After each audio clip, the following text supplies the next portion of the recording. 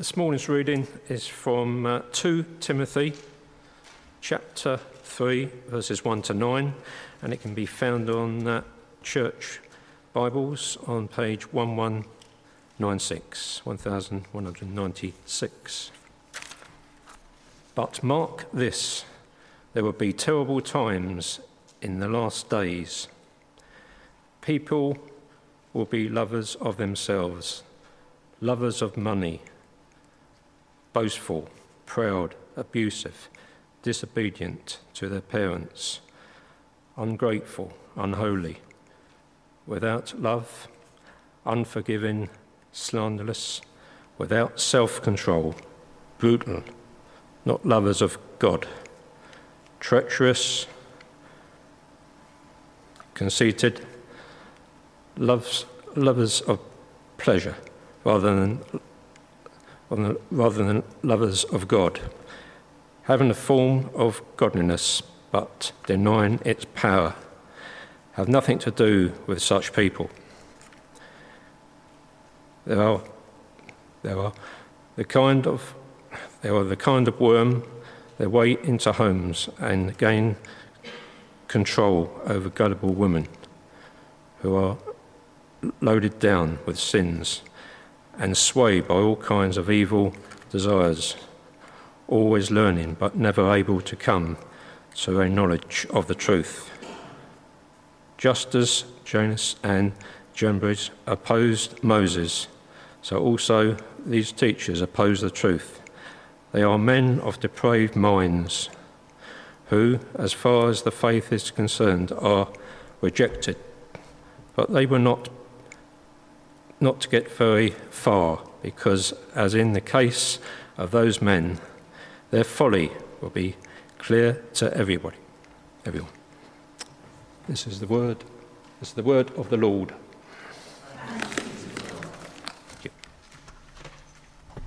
Thank you for reading that, Martin.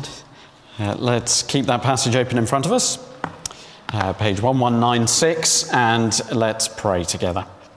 Heavenly Father, we praise you and thank you for your word. Thank you that you have not left us on our own, but you have given us your word to read, to learn, to understand, and to apply. Thank you that through it we can come to know you, we can come to know salvation, and we can know how to live.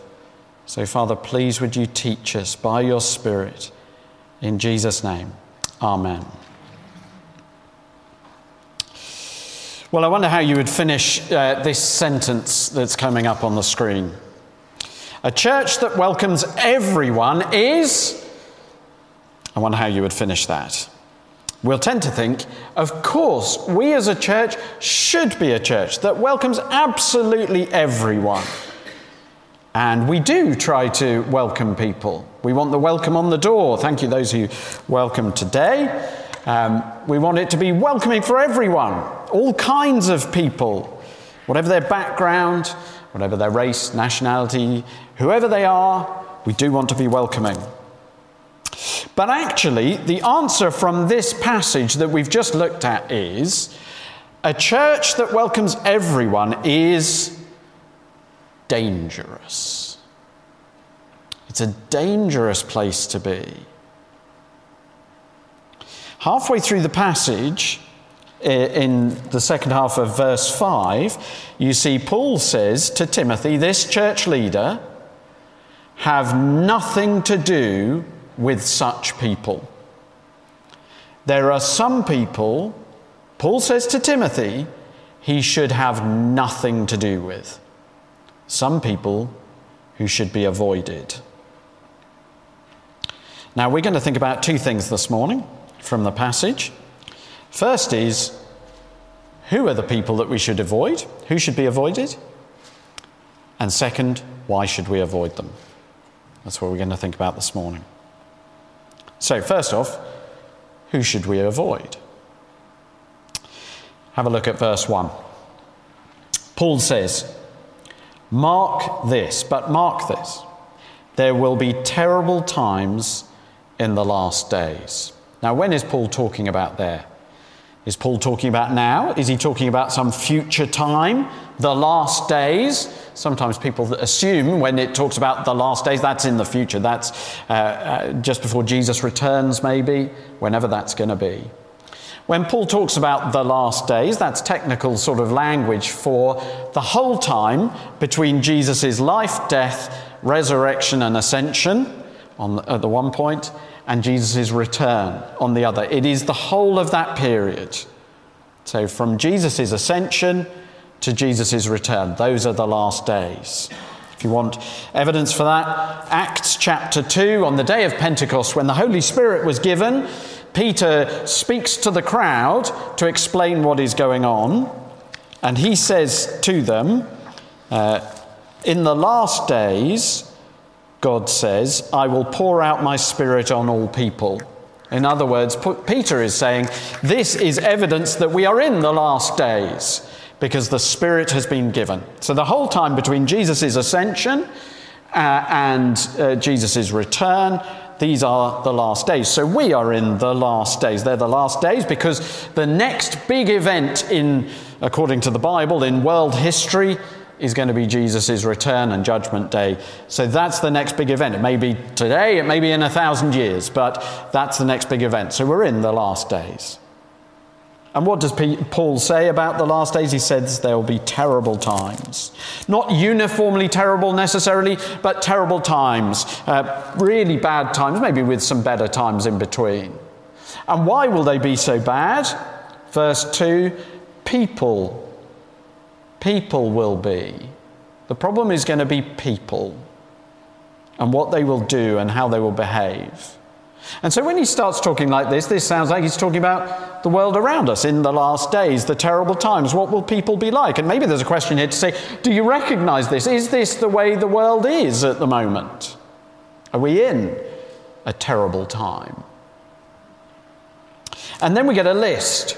And as a preacher, when you've got a list, you always think, oh, how are we going to deal with this? How do we preach a list? And there are several of them in the Bible.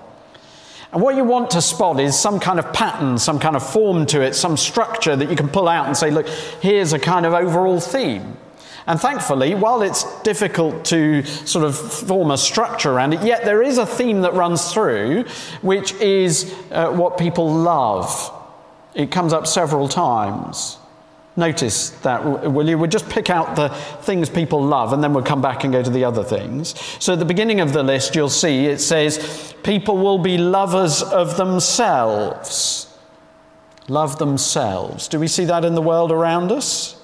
Oh, there are some extreme forms of self-love, aren't there? That I read about, and I think this has happened in other places as well, but in June this year, there was a 24-year-old woman in India who got married. And she married herself. And she said, people marry someone they love. I love myself, and hence the wedding. And she went off on an expensive honeymoon too. Well, you might think, well, we don't see that a lot. But yet, do we see evidence around us that people are really out for loving themselves? I think we do, don't we? We see it on an international scale. There's just become a greater and greater focus on we've got to look after ourselves, but also individually in people's lives. Isn't it a general feature of our society that we look out for number one? Wasn't it sad to hear? And I don't pick her out just to point her as an extreme example, but more just to see that, wasn't it sad that when Adele broke off her marriage, that she said she did so in the pursuit of her own happiness. And people applauded her for that. Isn't that sad? Actually, that is indicative of where we are as a culture. That we look out for ourselves first and foremost. Next on the list, lovers of money and all it can get for us. The security it gives us, as well as all the things that it can give us. People will therefore do anything for more money, even if it means sacrificing family or friendships or other people, always wanting more. In the middle of the list, it says not lovers of the good. And then towards the end of the list, verse 4, lovers of pleasure rather than lovers of God. Do we see that in the world around us? Yeah, I think we do, don't we? The people love pleasure more than God. After all, the average person living in the houses around us, they don't care at all about God, aren't bothered about him, what he says in his word, whether God even exists. But should the internet go down such that people can't access Netflix, there's big bother, isn't there? We're more bothered about pleasure than we are about God. You see, the root problem for people is misdirected love. Instead of loving God with all their heart, soul, mind and strength, they love themselves, love money, and love pleasure. And this misdirected love then overflows into people's speech and behaviour. And that's where you go for the rest of the list there, isn't it? Let me just run through it again. Just see if you think, well, yes, is this what we see in people around us, in people? So he says, verse 2, people will be lovers of themselves, lovers of money, boastful, full of themselves, proud, looking down on others, abusive, disobedient to their parents, ungrateful, not thankful to the Lord, not thankful to other people, ungrateful, unholy, without love, unforgiving, holding a grudge for many years sometimes, slanderous, without self-control, brutal. One translation of that says it's like a lion, savaging, brutal, not lovers of the good, treacherous, rash, conceited, lovers of pleasure rather than lovers of God. Do we see that in the world around us? Paul isn't saying everyone will do all of these all of the time. No, that's not what we see, is it? It's not that no one ever does anything nice. But he's saying there will be terrible times where people will do these things and it will be horrible. So are these the people we should avoid? The people out there who are like this? Well, no, not quite. We've got to look more carefully at the list, and particularly how it ends, because Paul gives a little twist at the end. In fact, it's quite a big twist. Did you notice it? Verse 5. Having a form of godliness, but denying its power. Now, just take a moment on that. Having a form of godliness. That is, they call themselves Christians. These people Paul has in mind. He's saying, yes, the world is like this, but these people that you've got to be wary of, these people are people who call themselves Christians. But it's clever the way Paul's done this, isn't he? He said, people will be like this, and then gives the list, and then he says, they have a form of godliness, but deny its power. In other words, the people he has in mind claim to be Christians. When did he stop talking about people out there and start talking about people in the church? Well, the reality is he's saying, actually, I'm talking about both, because these people, they look just like the world. They behave just like the world. And yet they're in the church and call themselves Christians. They have a form of godliness.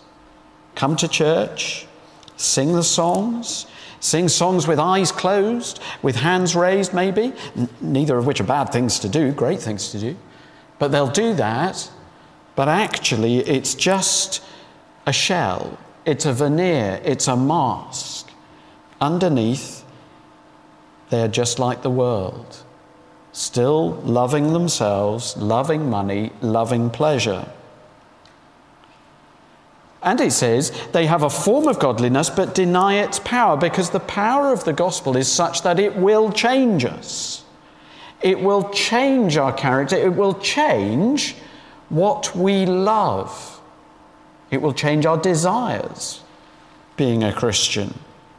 Jesus told a parable. It's one we've turned to many times before, but it's a very brief parable. It's the parable of the hidden treasure. It's one verse long. Let me read it to you. It's from Matthew 13. Jesus says this, "The kingdom of heaven is like treasure hidden in a field. When a man found it, he hid it again, and then in his joy went and sold all he had and bought that field." That's it, end of story. And the key thing in that story are the words, in his joy. In his joy, what did he do? So he went to a field, found this treasure, reburied it. In his joy, sold all he had in order to buy that field. In his joy. So he said all those possessions that he'd had before, all the things he'd treasured before. He says, no, I will happily sell all that lot so that I can have the field. And Jesus is saying that's what the kingdom of heaven is like. A Christian is someone who sees that they will sell everything else. They will give up the love of self, the love of pleasure, the love of money in order to have God. At the core of being a Christian is a change of heart, change of desire. But these people, Paul is saying, haven't had that change. They deny that power. Now, of course, we might well be getting twitchy at this point. Paul is not saying we have to avoid everyone who calls themselves a Christian and has any of these characteristics. Because as we went through that, you might well have been thinking, so actually that's going to be me, isn't it? Because as we went through that list, I would think all of us might have thought, well, actually, some of these things are true of me, true of my heart. And as we went through that list, if you were convicted of some of those things, where you thought, yeah, there's a bit of that in me, this list is not for you. If you were convicted of it, felt bad about it and thought, I'm guilty here. There are other passages which are for you. I would encourage you, for instance, to 1 John chapter 1, verse 8 to 10. That would be one maybe to jot down and come back to. 1 John chapter 1, verses 8 to 10, where John says, if we claim to be without sin, we deceive ourselves and the truth is not in us. If we confess our sins, he is faithful and just and will forgive us our sins and purify us from all unrighteousness. If we claim we have not sinned, we make him out to be a liar and his word is not in us.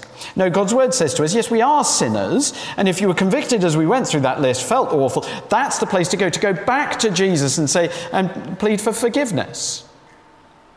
And we know that if we confess, we will be forgiven. But the people Paul is thinking about in Timothy, as the list were read, wouldn't have felt any conviction at all. Because they're quite happy loving themselves, loving pleasure, loving money. They don't care. That's Paul's point.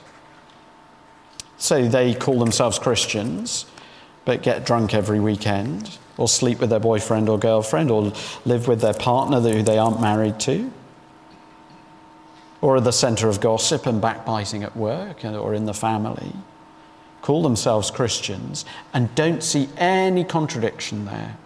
When challenged, will say, oh, well, I think we've moved on from those things. I think the Bible, what it says, was good back then, but we've moved on. Now, Paul is saying those people, avoid them, have nothing to do with them. They have a form of godliness, but deny its power. So that's who we should avoid. Second, and more briefly, why should we avoid them? Why should we avoid such people? Paul then goes on to say, these people are to be avoided because they're dangerous. They're dangerous for the church. We as a family, a long time ago, we used to have tropical fish. We weren't very good at keeping them. They would keep dying. We knew of another family, I can't remember which family it was now, but there was a family we knew who they decided to get, they also had tropical fish, and they decided to get a miniature shark for their fish tank. You can get them. And they put it in, and unfortunately, it ate all the other fish. Not a great move. These people come into a church, and they can be deadly, they can be dangerous. That's why you've got to be careful of them. Now, verse 6, you'll see, it looks like a new paragraph, but actually it flows from the previous paragraph, and more literally says, for from these are those who worm their way into people's houses. So from this group of people, not all of them, but from this group of people, there will be those who will be particularly dangerous, who, it says, worm their way into homes, gain control over gullible women. They worm their way into homes. That is, they're sneaky, they're deep. It's a great image, isn't it? They worm their way in. They're coming through underneath into the home. They're worming their way in. And it says they gain control of people, or literally capture people. The image is like prisoners of war. They've been captured. And who is it? Well, it is the vulnerable they pick on. Weak-willed women, it says. Now, I don't think that's a sexist comment, in that not all women are weak-willed, just as not all men are predators. But in their situation, that's what was going on. And people will pick off the vulnerable. Those who, as it says here, are loaded down with sins, so there is huge amounts of guilt, and are swayed by evil desires. Now, just think, what are these people, these worms, what are they likely to say to those women, those people loaded down by sin, sway to evil desires? What are they likely to say to them? Well, don't forget, these are people who love themselves, loves pleasure and love money. They're likely to say to these women, or to anyone in this situation, it doesn't matter, don't worry about your sin, it's not that big a deal. In fact, maybe they're good things. Just go with them. They're dangerous because they convince people that sin is not sin, that bad things are not that bad. Maybe you should indulge in them. And the description of them is, verse 7, always learning but never able to come to a knowledge of the truth. Just as a little aside, that can be a problem, can't it? With some people, they seem to be so eager to learn. They've got questions, more and more questions. And when you answer one question, they've got another question. And in general, asking questions and raising doubts is a really good thing to do. But for some people, it can be, actually, there is just always another question. They can never come to a point where they say, actually, I believe Jesus is Lord. Because there's always another question. Can I ask, is that you? That you're just always raising more and more questions? Actually, that's not good. There's got to come a point where you go, no, I'm going to come to a conclusion on this. Acknowledge the truth of Jesus' lordship. Now, Paul is saying these worms, these people who will worm their way into people's homes, those who have a form of godliness but deny its truth, you've got to avoid them. Now, there is a positive note at the end of the passage. Notice verse 8, he talks about just as Jannes and Jambres opposed Moses. Who are these people? Well, tradition is that these were the magicians who opposed Moses. When Moses went to Pharaoh, if you remember the story from the book of Exodus, Moses goes to Pharaoh to demand that he let the Israelites go, and Moses is given miracles to perform. Throws a stick onto the ground, it turns into a snake, and so on. Pharaoh had some magicians who opposed Moses and who did the same miracles by their own magic arts. And it is the tradition that Jannes and Jambres are the names of those people, those magicians. And so Paul is saying, just as they opposed Moses, so these people opposed the truth. Men of depraved mind, who as far as the faith is concerned are rejected. They're not genuine believers. They're not real. But the positive note is there in verse 9. But they will not get very far because, as in the case of those men, their folly will be clear to everyone. So the positive is it will come to light that they are not genuine, that they're deceiving people. So we as a church need to remember this so that we will be on our guard to avoid such people. Being a church that welcomes everyone is dangerous because there are some who have a form of godliness but deny its power and will seek to capture others. We want to welcome those from all backgrounds. We need to welcome sinners, bad people, sinners like us. We need to welcome all kinds of people, but we need to be on our guard for these people. Now, there is just one further application, just one last one, which I think is for those who aren't Christians. Because sometimes you talk to people and you find actually they don't go to church because they've had an experience of being in a church and have been hurt And so they say, well, if that's what Christians are like, I'm not going to come along. Be aware, what Paul is saying here is, there can be people in churches who are not genuine Christians, who claim to be Christians, but who are like this. And maybe for you, if this is you, the kind of bite marks, as it were, that you've still got from past experience in church, maybe it's because you met some of these people. But also, don't forget, churches are not portrait galleries of saints. They're hospitals for sinners. And therefore, sometimes that means it's going to be messy being part of a church. But the important thing is, as a hospital for sinners, are we pointing people to Jesus, and are we ourselves coming to him and letting him transform our lives, transform our loves, and transform, therefore, the way that we behave and the way that we speak? So, those are the people we're to avoid. That's why we're to avoid them. Let's pray.